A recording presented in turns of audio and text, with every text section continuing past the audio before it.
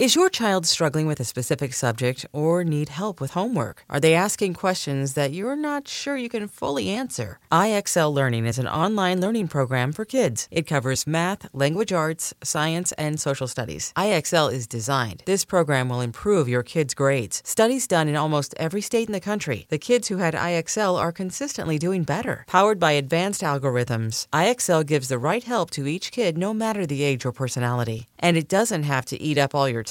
One subscription gets you everything for all the kids in your home, pre-K to 12th grade. So don't miss out. 1 in 4 students in the U.S. are learning with IXL. IXL is used in 95 of the top 100 school districts in the U.S. Make an impact on your child's learning. Get IXL now. And listeners can get an exclusive 20% off IXL membership when they sign up today at IXL.com/audio. Visit IXL.com/audio to get the most effective learning program out there at the best price.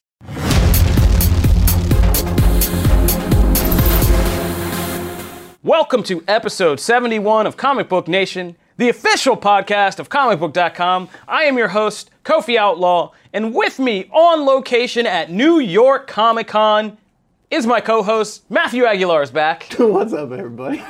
And with us, the final member of our Comic Book Nation Trinity, Mr. Brandon Davis is here. What's up? If we're laughing, it's because we're all pretty worn out. We're doing this in the hotel room. Yeah, I mean, our setup right now, just so you're aware, if you're not seeing this for once, and just hearing us, is we are in a nice New York hotel room with a beautiful view of the skyline. Yeah, it's very nice. And we're just seated around a table full of Funko Pops, microphones, loose cookies, and waters. 600 feet of wire. Yeah, and a lot of wires, because we just wanted to bring you guys an episode of the podcast on schedule from New York Comic Con, even though the three of us are out here scrambling, and like Brandon said, we've been all over the place. It's been a day. Yeah, it's been a day. Full of crazy interviews and stalkers and New York traffic and all of this stuff. Like, it's been a day. So we just thought we'd share with you guys and kind of knock out a quick podcast. But it's got to be quick today because we're not done the day yet. Matt has to run and do some other stuff, and it's still a day. So today we're going to be talking about New York Comic Con. We're going to give you guys our day one recap and what we are going to be doing for the rest of the time here. Before that, we are going to get into some news items. And today we are going to start with The Walking Dead. The Walking Dead comes back this week for Season 10. Fear the Walking Dead Season 5 ended on a really bad note. Mercifully put that thing to sleep for at least 6 months. So you might be wondering why we're not reviewing The Walking Dead here. It's because we have an excellent show that already does that. After the Dead, which is now also in podcast form, is coming back this week for the return of The Walking Dead. Brandon Davis and Janelle Wheeler are back. And you're there. And I was going to get to that. That was a big reveal, and I'll be joining you guys for the premiere this week. So we have a whole show dedicated to The Walking Dead's return. Be sure to check out After the Dead. Please. But what we have gotten in the lead up to that premiere is a first look at the new Walking Dead series that is coming next year. We've talked about it on the show before. There's a new Walking Dead series. It's going to be set... the characters are basically kids who have grown up in the zombie apocalypse, didn't really know the old world before, so this is the only world they knew, and now this show kind of starts from that premise, which we said was interesting because I know Brandon wasn't there when you and Matt, talked about it, but we were saying, we were kind of just reflecting, and I think whoever was my guest host at the time was also reflecting that The Walking Dead's often at its best when it tells stories with kids that are really disturbing and twisted. And so we were kind of thinking about it, and some of the early concept art looked interesting, like weird stacks of zombie, like weird statues. I don't even know what to call it, but like a sculpture of zombies and things like that. And it looked like a very different world. And so we got these first look photos of the new characters in this Walking Dead show, and it's kids. I mean, it's Walking Dead kids. Spoiler. Yeah, it's Walking Dead, the CW version, but like teenage drama. And there's a first look kind of featurette that shows off the characters with like drawings as if they're comics to come to life, which is weird because this isn't a comic, but I guess they want to keep that connection. And so these kids are kind of a diverse group. Some of them look kind of creepy. Some of them look like they'll be heroes. But it just shows them kind of like, it really looks like Walking Dead, the CW series, like just a group of teens hanging out. The only thing is different is that this is, of course, the zombie apocalypse. But the thing that's kind of interesting about this is we get a look at the world, and this looks like a world where the zombie apocalypse has been happening for quite some time, and it raises big questions about the exact timeline of the show. And I know, Brandon, you have some pretty strong thoughts. I mean, after these photos, I mean, we're going to hear a lot more about this show. They're going to reveal the title. They're going to reveal a trailer over the weekend on Saturday. So by the next time we're doing this podcast, we will have a lot more information about this show. First impressions, this is a tool for the Rick movies, which is going to brutally make this show suffer. Because Fear the Walking Dead became a tool for the shows. And it ended up being the best episode of Fear the Walking Dead last season was the one with that helicopter. Yeah. But it just became a catalyst for other Walking Dead content when it lost its way. When Fear the Walking Dead on its own was great in season 3, and when Morgan joined, it started going downhill when Dwight joined. And it's not Morgan and Dwight's fault, but the show got worse than it ever was. Based on the fact that this looks like it is so far in the future, and Scott Gimple told us at the premiere for season 10 that it's going to be tie into those Rick Grimes movies and you'll see things and stuff. It just feels right now that it's set in a time and a place where we're going to just use this as a big means to hype up the Rick Grimes movies. And if that's the case, it's going to suck because if the show struggles to stand on its own, it's going to be tough to have it be good. But then again, maybe it won't. It's just photos, so it's tough to tell if this is going to be good. I know nobody's asking for a third Walking Dead show. I'm the Walking Dead champion, I feel like. I've always stood behind these shows, and I'm not even we need a third show. Am I going to watch it? Yeah, absolutely. I'm sure the hardcore fans are going to watch this. They're going to judge for themselves, and I want everybody to do that. And I'm going to, based on the photos, I'm worried, but I'm not making a decision. I sound really negative on it.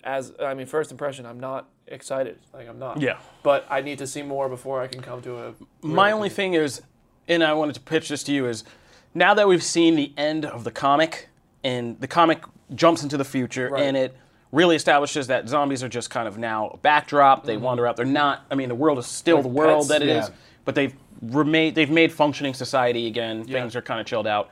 Do you think this show could possibly add intrigue and excitement if we find out that it's kind of advancing the ending of the comic and kind of therefore could bring back certain people? No, because the show has already lost so many characters I would care about in that setting.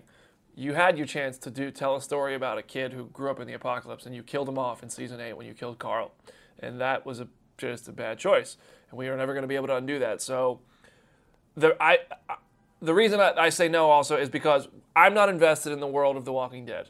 I'm not interested in where Rick went for any other reason than wanting to know what happened to Rick. I'm invested in the characters. You have to give me a reason to give a shit about the new characters. Okay. And that's the only way to get me to watch. I don't care about the world of zombies anymore. I'm not hoping we find this cure. If we do, cool. If it makes for a good storyline with the characters, you need to put the characters first. Yeah. And the comic ultimately never cared about the cure. No, So, it was yeah. about the characters. And by the end of it, we got, when Rick died, it was time to go, call it a day. Kirkman was done. Carl's in the last issue. Maggie's in the last issue. Negan's in the last issue. Michonne's in the last issue. How many? Only half of them are still available. Yeah. Yeah. So it's I don't want to get invested in anybody else at this point. It's tough. You got to convince me. We say all that to say you should check out The Walking Dead season 10 premiere. The season 10 premiere of The Walking Dead is fantastic. Yeah, that's what I'm It's a saying. I was very just going to good plug episode. the lighter side of this whole thing. Yeah. Walking Dead season 10 seems to be pretty on point. So See, The Walking Dead is watch back that. on track Yeah. because it's putting characters first. So we're good with that. That are left. The interesting characters that are left, they're getting time. Check these new photos out and our character kind of examinations on our comic book The Walking Dead page. They're there for you. We are going to move on and do something we kind of rarely do, which is just kind of shift the order around here. And we're going to break down House of X number 6 really quick, me and Matt, because the finale to that X-Men event, at least one part of the finale, is now out. We've completed one half of this, series completely. We have one more book, Powers of X, or Powers. I've been doing that so much Powers lately. of 10, yeah. Powers of 10, 6 too. coming up. But just to wrap our discussion, because we've really tracked every issue of this, Powers of X, or House of X number 6, basically, we've gotten all the major reveals about, the X-Men and the resurrection process and what their mission was and establishing this mutant nation of Krakoa. So this was the most Game of Thrones-y episode in the sense of, after big action, like Game of Thrones, everybody has to sit down and talk about everything. And so this was that Game of Thrones episode where Charles Xavier and Magneto reveal their Council of Krakoa, which is going to be the mutant government of their mutant nation. And the issue basically delves into the specifics of how this is going to function, which was our big question when, Xavier and Magneto brought all the mutants to one place, all the evil ones from Apocalypse and Sinister to all the good ones, Cyclops, Jean Grey, Wolverine, Nightcrawler, and how are all these people going to function together? So this issue kind of breaks that down, and what we see is literally Hickman just puts the characters through the process of figuring out this stuff on the fly. They sit down, it starts debate, and we begin to see why this Council of Krakoa is what it is. It's more than just character selection. So Apocalypse, Magneto, and Xavier are the heads of that because they've been the heads of mutant. Yeah. That makes sense. Then you have some shady corner with Sinister, Exodus, and Mystique. All these shady people. Great exchange. Yeah, who flit over the line of allegiances and all that in their winter, and then you have Jean Grey, Storm, and Nightcrawler, which was curious to me, when I saw it until I began to see why. They're the lighter, kind of more hopeful side of mutantum. They're the kind of real, faithful, especially Nightcrawler brings the religious element into it, which was kind of interesting to see. Another great moment. Yeah, because Xavier factors all these things in. It's a very calculated council of who these people are. And then you have the Hellfire, Sebastian Shaw and Emma Frost, and they are the business magnates that are going to economically kind of help this mutant thing become through fruition. So you have elements of religion, economy, politics, kind of society and civilization, religion, and questions all mixed into this. And it is a good little scene. I mean, he does a Game of Thrones pretty well. All the conversations are good, and they come up with 3 mutant laws, which are make more mutants because they gotta keep. I mean, the whole point is to keep this race from ever again looking at extinction. Yeah. So that's make more mutants. That's through the resurrection process, and who knows what else that could mean in the future. We'll see. I'm sure Sinister has his own ideas. Murder no man, which is an interesting conversation because even though humans have killed them, they decide it's time for them to take their place as the dominant species, which means they look at humans almost like ants, and we shouldn't be lowering ourselves by killing ants, and so we're not going to harm any humans. It's beneath us, basically. So murder no man is a law. And what's the last one? It's uphold this nation or something like that, or respect this nation. I forget what the I have third one is. it in a picture somewhere. But yeah, it's basically respect Krakoa. Respect this sacred land is what they say. Make more mutants, murder no man, respect this sacred land. Because as Cypher points out in a little environmental plug, this is great, by the way, Krakoa is alive, so Krakoa should therefore have rights, and we can't talk about it like it's property. Yeah, exactly. Can I just throw a question out? Yeah. And this might be a stupid question, but how is this all going to factor into the non-X-Men Marvel books? Oh, I have a good feature coming up about that. That's a good plug. I'm going to write a feature about how this has kind of shifted mutants' place. And they've already kind of touched on that. Right, yeah. It's going to impact other books. Oh yeah, no doubt. So, they set it up right from the beginning with the Fantastic Four and Cyclops' confrontation over Sabretooth. Yeah. So Sabretooth is still a prisoner?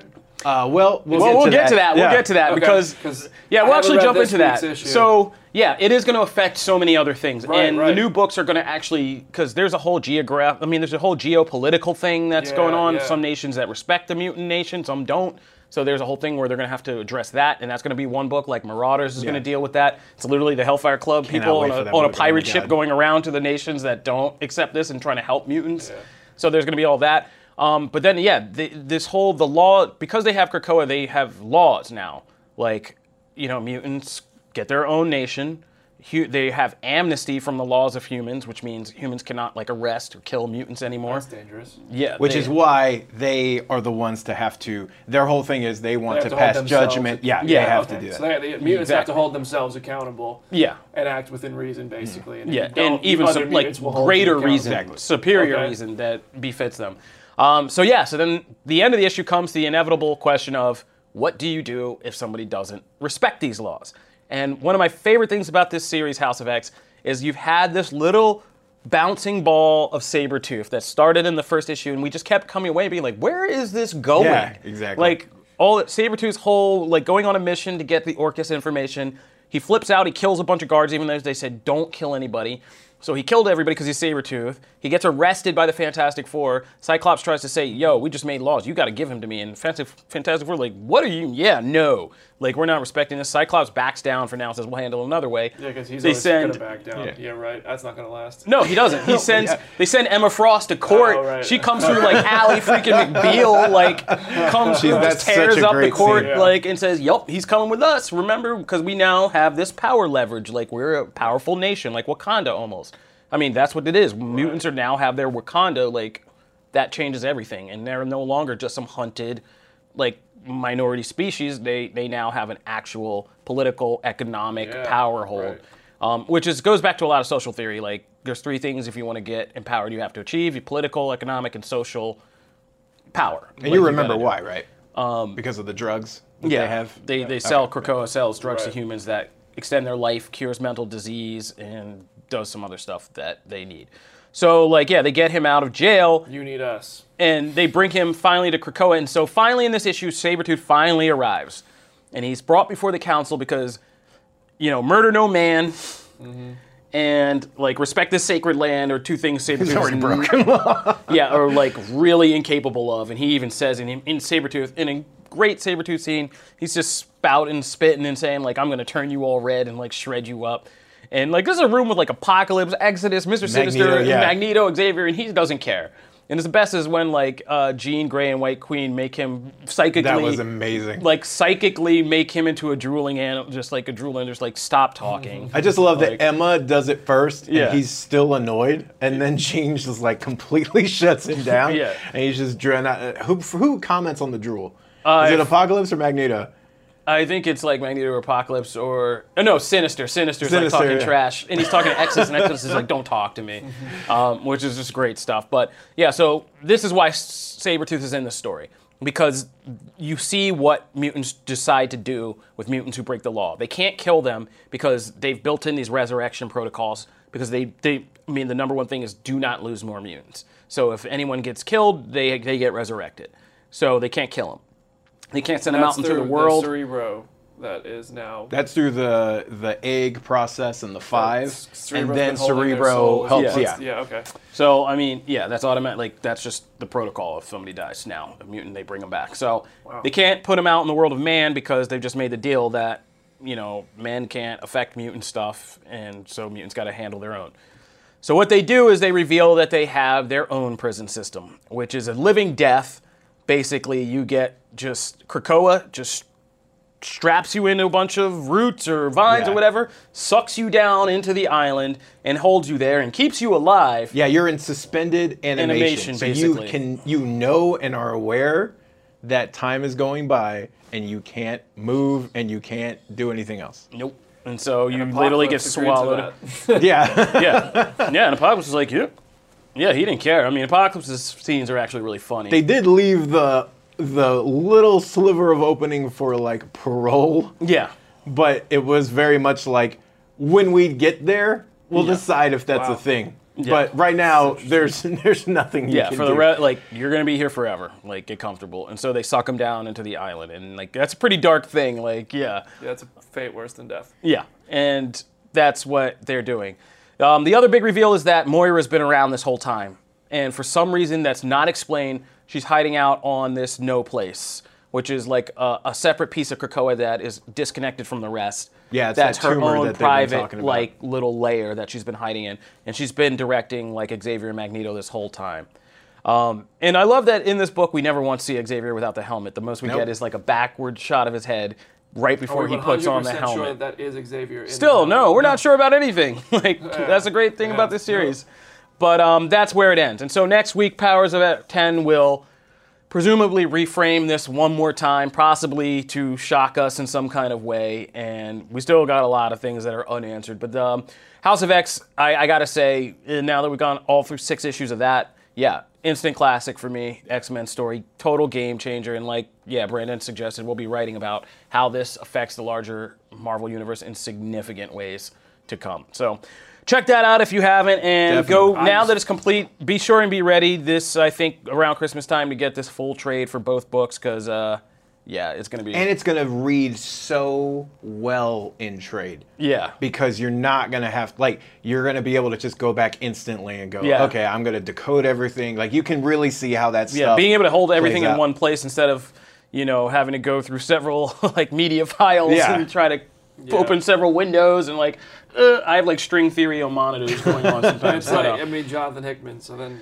basically means it's gonna go to the MCU. I hilariously tried to explain this, why I love this and what's been happening in this series to a friend, and he just finally was like, look, can I just read this? Because I was just like, but then you have to realize that's just like this nice timeline, but then you go, like, and I was just going on for like half an hour just trying to explain it. Now, see, I don't think this, because here's the thing, I think what comes after is easily made for the MCU. I don't think this was cleanup. Yeah. This was, you can't, like, and that's, you don't have to do this anymore in the MCU. Hopefully, the springboard will be there where they can take the core elements of this and roll with it, but they don't have to do all the, like, I don't want to see the storyline in the MCU because you don't have to do it. Like, no, I want to see X-Men versus Orcus. I want to see But I want to see the elements, Yeah, I want to see, like, I Sentinels want to see Krakoa. I want to see that stuff. Like, and what the new definition of being an X-Man is and, like, Resurrection. Like, all that stuff is crazy. Point. All right, so, moving right along, we're talking about Joker. Joker is going to be open by the time you hear this. So, crazy, Joker's now out. It's actually here. In this weird kind of will it, won't it, we've been watching this movie all day fluctuate on Rotten Tomatoes. And it seems to be fluctuating between certified fresh and not certified fresh, which is admittedly still just fresh. I didn't actually before now know there was a difference. I thought it was certified fresh or not. Certified fresh is like you're fresh, but it's certified. Yeah, I don't know. Fresh. Listen, do we work for Rotten Tomatoes? No. Can I explain that system? No. Happy to be a part of it. I don't know the levels. I'm not in there for those meetings. But the whole point is that it seems to be going up and down, and this, of course, like everything with this movie, has kind of sparked debate. Brandon, Janelle, Wheeler, and I just kind of broke down on the last episode, the whole controversy surrounding Joker, and is this fear culture gone too far? Like, how did we feel about it?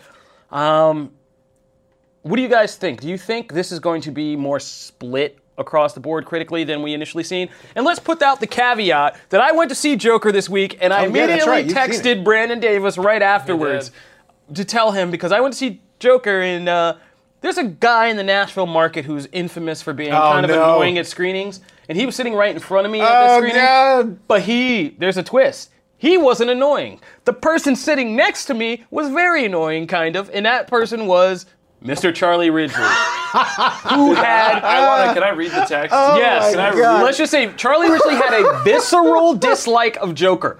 Yeah, visceral. all you got to do is look at his Twitter feed. Immediate and visceral dislike of Joker.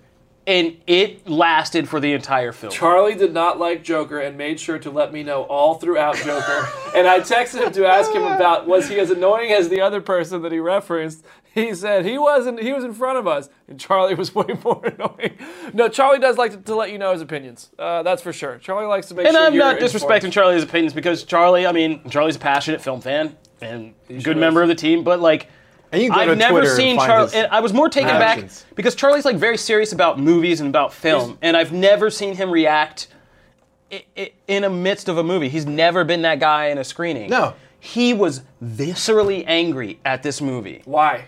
He thought a lot of it was like just dumb. He did not like the entire concept. Yeah, he called of it this movie. Silly. I think wasn't that silly? And there's a fair amount of humor in this thing, and I was trying to argue for it. No, but not silly that way. Like, silly isn't it doesn't make sense, goofy. No, what I mean is, and we'll talk about this because we're gonna give everybody the weekend to go see Joker. It's very packed and you stuff. Too have seen so we're gonna do a podcast on it next week once the weekend's over and the dust is settled, and hopefully everything's okay and it makes good money and everybody has a relative chance to see it. So we're going to talk about this in more depth, and we'll probably maybe get Charlie in on this so he can. I was going to say so he can defend his opinion. Yeah. But no, he just thought the whole concept of it was silly, and I get that. I can see how people say it. To me, it's a level of humor in the film where the film is a joke in and of itself. Yeah. It looks like a tragedy, but it is kind of a comedy in a weird way. But we'll talk more about that. But it just is a good example of how this may go in an unexpected route. We all thought people were going to be just masterpiece theatering this, but it seems like it could get more volatile. Well, also, I think once you get to this stage of reviews with any movie, whether there's controversy about it or not, a movie of this spotlight, this level of attention that it's going to get no matter what you say about it, people are going to go extreme one way or the other, and I don't even know if they do it on purpose. And I mean, maybe it even happens to me sometimes. I don't know. But I think at this point, with every bit that it's getting, and you know that if you put out a strong headline, that's an attention-getting headline, and you're taking one way or the other, especially negative on this one, you're going to get more people reading your content. And I don't know, maybe that's part of it. I'm surprised that as it goes on, people are suddenly turning towards a negative shift about it. Because when I first saw it, there was, I think, 20 of us who saw it about a month ago. Everybody in the room seemed to love it. There was a couple people who didn't. I walked out, I talked to everybody, and I needed a minute to digest it, and I was like, I don't know how I feel about it. Because I'm pretty sure I've made my thoughts clear. I was a little uncomfortable watching it, but it wanted me to feel that way. And if you don't enjoy that, then that's fine. I don't recommend the movie for you if you don't enjoy a movie that kind of psychologically toys with you and makes you uncomfortable like that. Because it does do that. I thought Todd Phillips and the team behind this movie, Joaquin Phoenix and his performance, did what they set out to do. And I thought what they set out to do actually made for a great movie that I thoroughly enjoyed. It's a slow movie. It has to get going. And then when it gets going, when it arrives at that destination, I was just like, wow, that's amazing. If you don't like it, it's I'm not saying anybody's opinion is wrong, but I also do wonder when there is a something to gain out of being negative or something to gain out of being positive, do people either intentionally or not intentionally do that? I mean, I'm sure they do. I'm not because yes, I would say absolutely they do.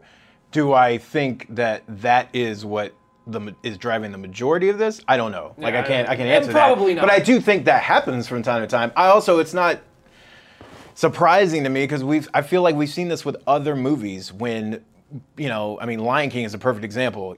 That movie received critical love when those first screenings started hitting. This is the most gorgeous thing I've ever seen. This is Disney fans, whatever. Right? You see all those things, and then when it came out and more screenings come out, people start to find the gaps. Which they started to find Lion the things. King, and that's a good example to counter my argument because Lion King, they showed us at the premiere. That's the first time any of us saw it. So everybody left. We were all on a high. We watched a movie with Beyonce in the theater. Yeah. And I remember I lucked out. I was like, well, it certainly wasn't as good as the original, but it looked really cool. And I tried to convey that, but I also wanted to be positive because of the environment. And I think it wasn't a bad movie. I gave it a positive review when I had time to think about it. But then as people who weren't involved in that premiere atmosphere saw it, they might have even been more level-headed and more just in their approach. They were thinking more about the quality of the film, and they thought, it wasn't. Yeah, I call that the Comic-Con effect because it used to be something they've since wisened up about this, and so they don't push it as hard. But in the early 2010s, when the Marvel Cinematic Universe especially was just forming, Comic-Con would be a place where they would try these secret screenings. And I'll never forget, Scott Pilgrim is the biggest example I can ever put out about this. Scott Pilgrim was the queen of Comic-Con that year. Belle of the ball. Everybody was buzzing about it. The reps were just high off the hype. They were yes, because they had the secret screening. It was a Comic-Con crowd. Everybody went and saw it together. It was high energy, nuts. Scott Pilgrim came out and bombed hard. Oof. And people who were at that Comic-Con to this day cannot understand. They're just I don't understand. They think some crime was committed to keep Scott Pilgrim down. And I'm like, no, man, that's just a Comic-Con effect. You were with a crowd of like-minded individuals. You all were there together. You feed off the energy of each other. But then the rest of the world begins to see this, and it's not the same. And that's true on any screening. But it's interesting, though, with Joker, it's we just watched it in an empty theater. It wasn't even a big... we talked to Todd Phillips and Joaquin Phoenix, and it was exciting, but at the same time, we weren't at a premiere. We weren't even at a junket. We weren't doing on-camera stuff. We weren't taking pictures. We just watched the movie and talked about it. And, we talked about it in a very, level-headed way that was very, we didn't even really go in any crazy direction with it because we had just seen it. And if you've seen it, you understand, you need some time to process that movie. To sit with it, And then, I saw it again. I saw it again last weekend, and I liked it more the second time. So But again, it's an opinion, so I'm not going to say somebody is right or wrong for agreeing or disagreeing with what I think. You're allowed to not like the movie. If you don't like the movie, but this was just a rare case, and we're going to move on. But like, because it's rare that we've seen something be called like Film of the Year and get this level of praise. I mean, early praise is always expected, but like the kind of praise it was winning Oscar stuff, Venice Film Festival, like stuff like that, and then kind of to see this oscillation it's going to be very interesting, and I'm looking forward to the discourse on this. All right, that'll do it for us. Matt is going to depart. He's got some stuff to do because his recap of day one of NYC is I'm not done yet. So he has to go see M. Night Shyamalan's Servant for Apple TV and be able to tell us what that's all about. So he'll be, and I'm curious about that one. So Matt, get out of here. All righty. We're going to go, and me and BD will bring this thing on home. Peace out, everybody. Deuces. You get a deuces in there. But stay tuned because when we come back, me and Brandon Davis are going to break down what we saw at NYCC Day 1 and what's coming up in the coming 2 days. So be sure to stick around for that. Imagine the softest sheets you've ever felt. Now imagine them getting even softer over time. That's what you'll feel with Boll & Branch's organic cotton sheets. In a recent customer survey, 96% replied that Boll & Branch's sheets get softer with every wash. Start getting your best night's sleep in these sheets that get softer and softer for years to come. Try their sheets with a 30-night guarantee, plus 15% off your first order at bollandbranch.com code Odyssey. Exclusions apply. See site for details. All right, we're back. Matt's gone, so we can talk about it. I'm just kidding, Matt. If you're listening to this now, we're not talking about you, buddy. But so we're here at New York Comic Con 2019, day 1. Brandon Davis, you've been out hustling. You've been hustling hard. I can start because mine is easy. I went and did The Grudge today. God, I'm jealous. The reboot of The Grudge it's not a reboot. The director was very clear about this.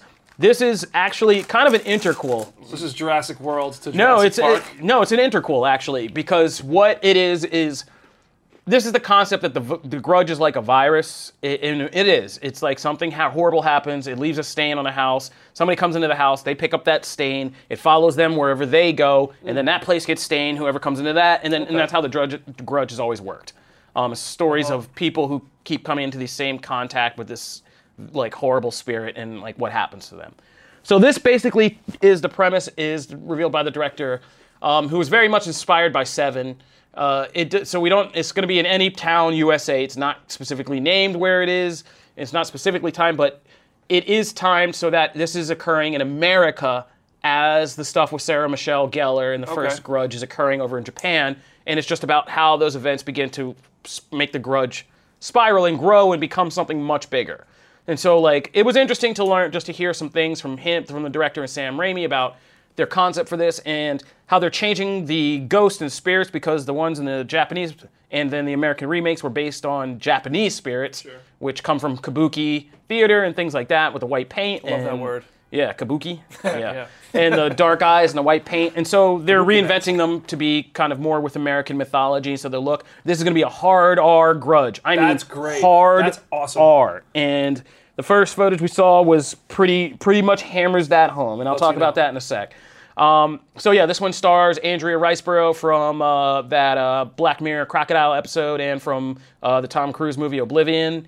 And it also stars, I forget her name, but one of the stars of Glow, and Lin Shaye, the lady from Something About Mary and the Insidious series. Lin Shaye is like the queen of horror movies. Yeah, I know. She does every horror movie. If she's not in it, don't watch it. Yeah, Betty Gilpin's in it. So Betty Gilpin, Andrea Riseborough, Lin Shaye, they were the ones who came to the panel, but it also stars William Sadler from Die Hard 2, John Cho, who got a big shout-out because he has a nice shirtless shower scene. They do the shower scene with Sarah Michelle Gellar and the hand coming out of the hair. They do that again, but this time it's John Cho, and the ladies were loving John Cho. Jackie Weaver, the lady from like Animal Kingdom and stuff, and some other people. Those are the main stars. So anyway, the first footage, I'll tell you what we saw. It was basically the first trailer they did it Chapter 2 style, so it was a scene. And Andrea Riseborough is a detective, and she's investigating when these things start to happen. Of course, it's, American cops are skeptical, and they're like, yeah, whatever. It comes on her desk, and she just starts investigating, and it, of course, leads to a bigger supernatural thing. So she arrives at Lin Shaye's apartment, and Lin Shaye plays a woman named Faith, who is a woman suffering from dementia and the onset of Alzheimer's, who gets possessed by the Grudge, and ends up doing something pretty horrible to her husband, who she like loves very much and has a very close relationship with. And it's all very R-rated. Oh my God, yeah. So the first clip we see is like the detective coming in and talking to Lin Shaye, who has her back to her at the kitchen and is just sitting there like making food and then, or just doing something weird. And then, you know, the cop says, you know, can you turn around? We got a call. Like, is there something wrong? Where's your husband? Like, we heard something might have happened. And it turns around and Lin Shaye's like in this makeup, like the Grudge, like the black oil stuff, like just coming out of her face everywhere. And like she's trying to talk to him. She's like, will you feed me? He always used to feed me. Like, and the lady's like, what is happening? And like Lin Shaye comes up to her and starts touching her, and her hand's all black and several of her fingers are missing and stuff. And it's so gross. And the cop starts like freaking out, and she like runs back, stumbles into this room and like falls over this chair and like looks up. And there's like the husband just like rotting away and covered in maggots, like seated in this chair. Like, it is pretty gruesome. So then it goes into the whole like big montage of footage of things, and you see, and there are some pretty brutal scenes. There's dude with like on a hospital bed with his eyes gouged out, somebody falling down like in the middle of a stairwell and just like their head cracking off ledges on the way down. I hate when that happens. Yeah, there's some. Yeah, it's pretty gruesome, and like so that whole flash footage, and then iconic stuff like the spirit, the Ju-on spirit rising out of water and making the throat creaking sound, and now that it's R, like it ain't just white face paint, it's a horrific looking ghost spirit, and like the John Cho shower scene was the last thing they ended on. Him in the shower, he hears the croaking sound, he like looks out and there's nothing, and he goes back, and then there's like the hand in the back of his hair like grabbing his head. Like, and so, like, that's all back, and it sounds freaky and nasty. Like, and it's good. Then they went through the rest of the panel, and then they come back, and they're like, you guys want to see a little more? And they're like, yeah. And we're like, yeah. So that they play this clip. That's only about a minute long. And it was just the earlier scene of these, the elderly couple, like Lin Shaye and her husband have a caretaker or something. That's who Jackie Weaver plays. Sure. And so she comes downstairs, and she's kind of, I guess, like leaving, or she's a relative. I don't know exactly. We don't know the context, but she knows them, and she's like, hey, I'm taking off. I just wanted to thank you. And she sees, like, Lin Shaye at the counter, again, in that same pose we saw earlier, like she's cooking something, and we just hear her, like, chopping something. And she walks up, and she's like, I haven't heard, like, where's, her husband? She mentioned him by name, like, where is he? I just wanted to tell him thank you. And she looks down, and he's just on the floor with, like, a fork jabbed into his face, dead. And she's like, oh my God, and she starts screaming, and Lin Shaye turns around, and she's just like covered in blood, and she's just sitting there, and they full on show you like full gruesome thing of her just sitting there with a knife chopping off her fingers one by one on this cutting board.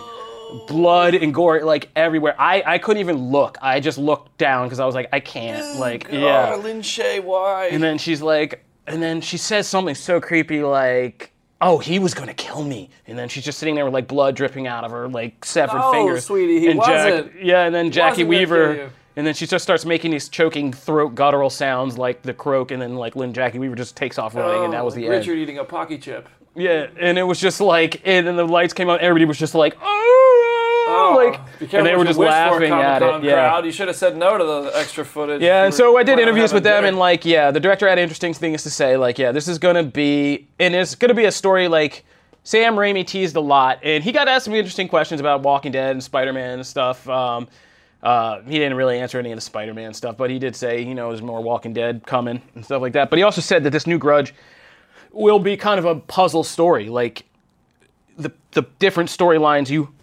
He said you specifically have to pay attention because by the end you'll need to understand the full story of what happened. You'll need to pay attention to each story and how all the like little Easter eggs of how they connect. So that could be a little fun puzzle. Sounds like you're in. Yeah, I'm in. I love The Grudge. I love the original Japanese one. I even like the first remake with Sarah Michelle Gellar. I thought was pretty good as far as J-horror went. So I'm looking into a hard R one that kind of takes the concept and makes it a lot bigger. So that was my day. Yeah, here's where we got Brandon Davis. Just imagine that photo. Without any fingers there. They kept it in here, but in the real scene, she doesn't have those fingers anymore. That's brutal. Wow. Okay. Yeah, so that was The Grudge. Brandon Davis, you have a lot more to tell, so tell us what you did. I don't know if I can top that. That was intense. What did I do today? I started the day with our guy Nick Floyd. We went down to the floor to just shoot some cosplay stuff, and that was fun. I saw a really impressive Dr. Octopus, saw some good time travel suits, saw some Batman Nightmare stuff, all kinds of cosplay. Met a Luke Skywalker, who I wasn't sure if he liked The Last Jedi or not. He wasn't really sure either, I don't think. And then the real work began. What was the first thing I did today? I went to I didn't get to go to the panel for The Kingsman and Free Guy, but I did interviews, which I heard from both of those panels that they were a lot of fun. The Kingsman, there's a trailer for that online. I don't know if they released something new online today after the panel, but from what they showed, from what I heard about what they showed, it just looks like a lot of fun. If you're not familiar with The Kingsman, it's going back to 1917. Spoiler alert, the highlights of my day both have to do with World War I. Yeah. The Kingsman goes back to, and it's an origin story for Kingsman, the tailored group of spies that we've seen in 2 Matthew Vaughn films. Matthew Vaughn directs it. Ralph Fiennes, who is Lord Voldemort, is kind of the guy who founds it with his son, played by Harris Dickinson, who's named Conrad. Fiennes is the Duke of Oxford. I don't really know enough about it to give you a better plot synopsis than that. Jaimin Hounsou is in the movie, and he likes to fight with swords. All looks cool. I asked Voldemort if he would ever, what he thinks of more Harry Potter stuff happening, because I watched them for the first time recently, and I thought those movies were really good. If you haven't watched them, you should, by the way. It's a pretty well-kept secret, that franchise, apparently. And worth noting, I watched them like a month ago completely spoiler-free. I didn't know a thing about how those movies ended. I tweeted after the 6th one, Snape killed Dumbledore. What a snake. I hate him. Oh, we all had a good laugh about that. We all had a good laugh about that. And they were like, Snape's the best. Why would you say that? And I'm like, he must do something. He must get some kind of redemption. And boy, Snape was the best. But it was interesting. Ralph Fiennes was just like, I'm very protective of Voldemort. I don't want anyone else playing that part, basically, is what he said. I'm paraphrasing. You'll see the full interview on comicbook.com. And then I interviewed the cast of Free Guy, which looks awesome. And if you're not familiar with this, I suggest familiarizing yourself with it. It is, who directed it? It's directed by Sean Levy of Stranger Things. Stars Ryan Reynolds, Taika Waititi, Lil Rel Howery. It's got an awesome cast, and it's about a character who is a non-playable character in a video game world who starts to figure out that he is just a non-playable character in a video game world. He's essentially an extra in Grand Theft Auto. He's a bank teller who part of the game is his bank gets robbed every day.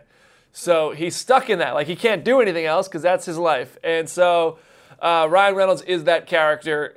It just sounds hilarious. It's like almost like a Matrix, but comedy, like within a video game. It's funny. And that sounds really fun. I wish I could have seen that panel because that cast was in such a good mood. And all the feedback I heard from that panel was really positive. And that's always a good sign because unless it goes the Scott Pilgrim route, like you mentioned earlier, but it just seems like... Yeah, also one of the best panels ever, Scott Pilgrim. Yeah, that's the thing. Curated, hosted by Edgar Wright, who just brought all these major stars out for a second and then sent them away. Dude, I've gone to panels where I've been like, wow, that looks awesome, and then it doesn't. Like, I've been at Terminator Dark Fate panels, and I feel like I'm the only person excited for that movie. No, the latest trailer was all right. People are coming around. I hope so. I hope it's as good because the CinemaCon panel, I was like, this movie's gonna rock, and then people were like, what are you talking about? So that's cool. Sean Levy told us, I asked him if Stranger Things is leaving Hawkins, and he was like, well, we said we were, so it would be lame if we didn't, right? I was like, is that a confirmation? Can you please say that's confirmed? But yeah, that was cool. And then I went from there straight over. I mean, Nick and I ran, because Nick was carrying all the camera stuff. Bless his heart. Which I don't mean that in the Southern way. Not the FU Southern way. Yeah, actual bless your heart. Appreciate the guy. We ran all the way back up a few blocks from the Javits, and we went to the AMC Theater right there for a panel hosted by my friend Eric Davis for 1917. Sam Mendes, who directed Skyfall, was on there. Roger Deakins, who's just an amazing cinematographer, was on there. And then they had the cast members and writers.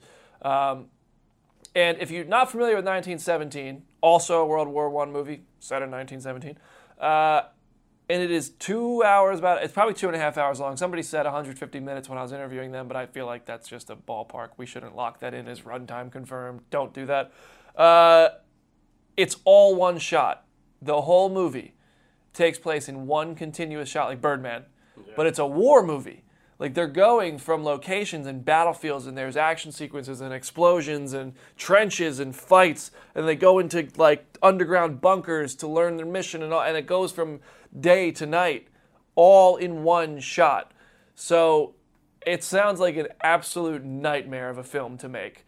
And they told me there was single takes of the movie where the camera wouldn't cut that took up to 8.5 minutes.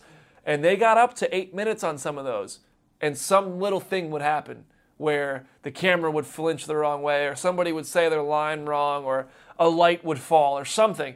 They'd have to redo the whole thing from the top. You have to start the whole thing. And it took them about 4 months to shoot this thing. I mean, I don't know, even if the story of this movie sucks, which it doesn't look like it's going to, it's about two soldiers, British soldiers, who have to go run across to some other place to warn them not to attack somewhere in the morning, or 1,600 people are going to die. One of them is one of these soldiers' brother. Even if the story of it sucks, though, I just feel like sitting in a theater watching this war movie for 2.5 hours where it feels like you're in it because there is no cut is just going to be impressive. It was one of the most, I said this on the podcast when the trailer hit, that was like one of the most physically affecting trailers I've ever seen. Like, it was really super intense, and like certain claustrophobic points, and I'm not like a high claustrophobic person, but like some stuff in the trenches and the stuff going off, I was just like in the dark. They were saying they had to make a special camera so they could move it through the trenches and get. They had one scene. They showed us a behind-the-scenes featurette. I was really disappointed that they didn't show footage because the whole panel was talking to us about it's one shot. All right, well then show us 15 minutes. Like, let us see how this one shot thing works. They didn't do that. They just showed us a featurette. And I don't know if the featurette's available online. I don't think it is. But they had like I guess it was shot from like a helicopter or a crane or something, and it showed them shooting a scene, which is in the trailer that released today, where the main guy, the Gray, what's his name? I can't remember his name, but he's running out of a trench with an explosion behind him, and all these soldiers behind him, and they showed that, and it's shot very in front of him on the back of a pickup truck that's driving in front of him, and they trip. But anyway, they explained how the camera goes from the truck to the person to the crane to all this stuff. But they showed like a behind-the-scenes equivalent on that shot.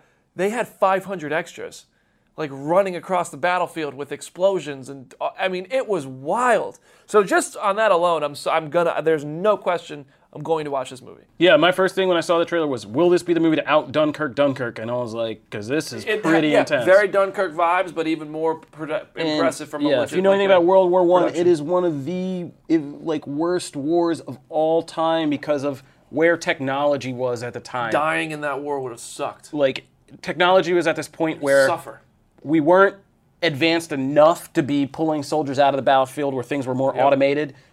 But it was advanced enough for mass killing with chemical warfare, bigger bombs, better machine guns, and like high caliber machine guns. And then like the medical technology wasn't there. No, a lot of the medical technology got developed for trauma was developed in World War II. So people died horribly from mustard gas. I mean, disease in the trench, bombs ripped apart by machine guns. It's horrific. It also stars though Benedict Cumberbatch and Colin Firth, and it's got an amazing cast. Yeah. It's got the whole Royal Academy in there. Yeah, I'll tell you, it was cool to talk to them, and then after that, just for reference, it sounds a lot like a more action-packed version of the movie Silent House, which was one of the movies that got Elizabeth Olsen on the map. It's a horror movie that's it's not actually one take, but it's presented as one continuous take. And it's about a girl who goes back to a home that she used to go to, a lake home as a child, and then begins to have really weird, horrible, supernatural things happen. And there's a big twist in that movie, but it is... I liked it when I saw it, but it is hard to watch again because, but that plays with a lot of tricks of horror. Like, it has to start, stop, have these little dialogue scenes. This, I'm looking forward to much more. I can't wait. And after that, all I did was we went and you should watch this on our homepage and in our social accounts. We recorded the second printing, which was just all the news, and we used the Birds of Prey costumes, which are on the show floor, as our setup. And we have some photos that'll be in there. It looks cool. And Birds of Prey, we talked about that trailer, Joker's in that movie. Can I say that? I said it. Okay. Jared Leto's not. There you go. You heard it first. Maybe, so, if it makes the cut. Moving right along. Here we go. That's day one of NYCC, but we got more coming up that we'll be talking about once we get done and we wrap here. We'll have to recap with you guys next week. So, here's what we got coming as a preview. Tomorrow, Friday, Matt is now seeing M. Night Shyamalan's new Apple TV show, Servant, which is looking curiouser and more ominous, so that's going to be cool. We'll be talking to the team from Harley Quinn. Producer Jim Viscardi saw the Harley Quinn Disney Universe cartoon, and he said it is official bonkers. Like, It is a hard R adult cartoon featuring Harley Quinn, and it really leans into that. So he told me I'd like it, which I always feel is an endorsement of something being demented, but I'll take it. So I'm looking forward to that. We will be seeing more from My Hero Academia. One of the biggest anime that we kind of cover is going to be showing stuff from the upcoming season 4. The Runaways new season, we'll be seeing stuff from season 3 and learning more about that. And the big question mark in all this tomorrow that you're going to want to pay attention to is we're going to get some insight finally into HBO's Watchmen, what's going on with that, some more details, and so that panel, and maybe hopefully get to see either a whole episode or some of an episode so we can really sink our teeth into what's all that's all about. Pee Wee Herman himself, Paul Reubens, is also on site, and that's the big thing for me. There you go. And so that's the big stuff coming up on Friday. And then Saturday, we have the Walking Dead universe, Angel. We have Power Rangers. Lost in Space is coming back to Netflix. We have a bunch of stuff coming from Star Trek, the return of Castle Rock to Hulu, and, oh, buddy, one thing I'm really excited for, our first look at Marvel's Dawn of X-Men relaunch. We'll be getting some more about that after you've been hearing the podcast when we've covered House of X and Powers of 10. It's now time to get into this brand new world of the X-Men, and I'm excited. You know, it's a Comic-Con. Tom McFarlane's got to be here because Spawn's doing something all the time, and so we'll be talking about Spawn again. And Castlevania. Our friend Adi Shankar's kind of acclaimed anime series on Netflix is coming back again, and we're looking more forward to more stuff from that. So we'll be checking in with Castlevania as well. So as you can see, I mean, this is going to be a New York Comic Con. We might not have like headlining Marvel and DC stuff in like other years, but we got a nice smattering of things. We got a bunch of some good sci-fi, some good anime, some good horror, some good Walking Dead, some good Marvel events, and a few DC things as well. So nice little mix in this one. So we'll have all of that breaking down. We'll break all of that down in full these last 2 days on our next episode. But we just wanted to say it's been good talking with you guys here from New York Comic Con. We'll be out pounding the pavement for you and digging in and getting you good stuff as we always are. So thank you for taking the time to listen. And that's going to do it for this episode of Comic Book Nation. If you are new to the show and are just tuning in because this is some New York Comic Con type deal, we post new episodes every Wednesday and Friday on comicbook.com, where you can subscribe to an RSS feed where you can get regular updates about new shows, or you can subscribe on your favorite listening platforms. We are on iTunes, iHeartRadio, Stitcher, Spotify, Google Podcast, and Google Playlists. And you can tell any Amazon Alexa device to fire up Comic Book Nation podcast and it will start playing for you. If you want to continue the discussion about anything we talked about on the show, you can always find us at the hashtag Comic Book Nation, or you can find me at Kofi Outlaw. And you can find me at Brandon Davis BD. And you can find Matt Aguilar at Matt Aguilar CB. That'll do it for this episode. If you like the show, be sure to go on iTunes, leave us a 5-star review. We are coming up fast. I know we haven't done any reading reviews lately. We've been doing a bunch of stuff with, trying out new guest hosts and stuff and being at New York Comic Con. So we've been busy, but when we get back, it's time to give out some more t-shirts. And if we read your 5-star review from iTunes on the show, you get a free Comic Book Nation t-shirt, and they are pretty cool. So be sure to leave us a 5-star review. I want to thank you one more time for tuning in. This has been Comic Book Nation, and we are out because this Comic-Con journey is far from over. So we'll see you when we're back in the studio. Peace.